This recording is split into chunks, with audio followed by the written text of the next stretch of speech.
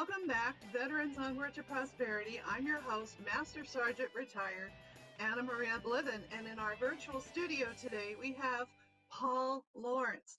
So, Paul, what are the different types of GI Bill benefits for veterans? Sure. Well, it's interesting. So the GI Bill traces its history to World War II when all the 16 million veterans are coming back and decide they need to be educated. If you recall, at this period of time in the United States, only 1 in 10 people had gone to college. So if you think about it, we won World War II with a virtually uneducated army. So they figured this is important. We need to get you. It enables free college tuition and fees for our veterans. It changed over time after each war expanded during peacetime, dependence and the like. But the most significant thing came into effect after 9/11. It's called the post 9/11 GI Bill.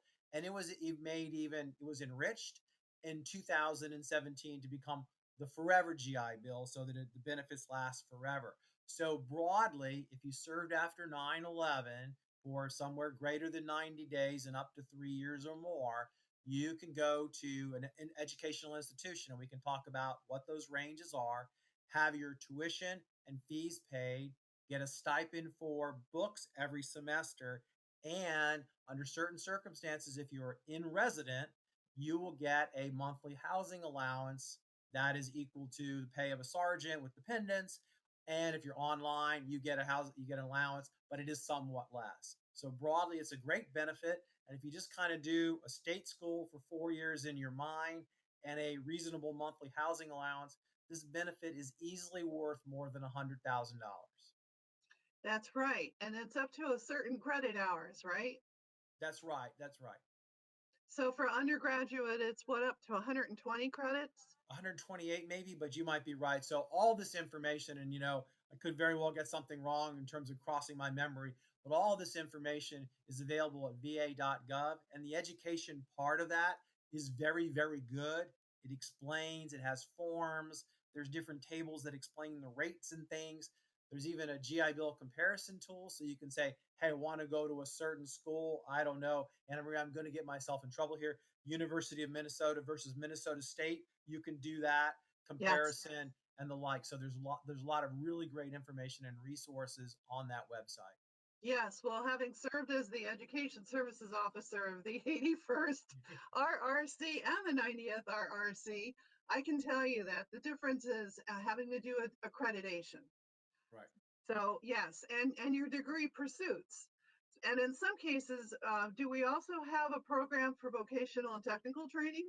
Yeah, so the GI Bill has expanded over time, so there's a lot you can do there. We tend to talk about college because that's how it was thought about originally, but it's really gotten very different. So we can go through a whole range of things. Most recently, it's expanded. You can have 9 additional months, so you get 36 months of benefit, and you can have 9 additional months if you are studying something called STEM, right? Science, technology, engineering, and math.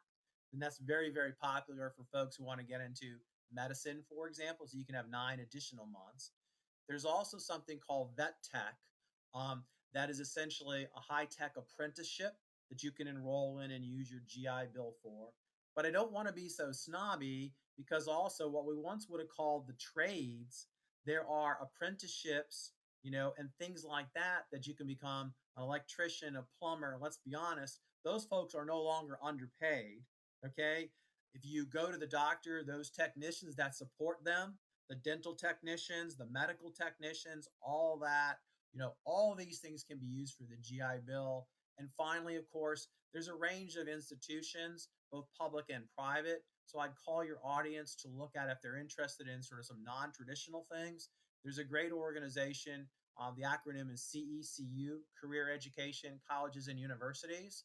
These are for profit schools but they're very proud at how they graduate folks at a very high rate and they get folks jobs. So there's a range of things. And finally, if that didn't do it for you and you've always wanted to fly, the GI Bill always also covers flight school.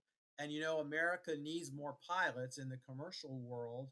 And when I was touring one of these back when I was office, in 18 months, you can be making $150,000 a year or more flying. Okay. So it's just a range of things. And I'd encourage anybody who wants to pursue to really look hard at what's possible using the GI Bill. I'm so glad you're breaking that down for us. And I'm also very, very grateful that the Department of Veteran Affairs is housing all of these benefits for us warriors and veterans. But we're going to continue this conversation right after this message.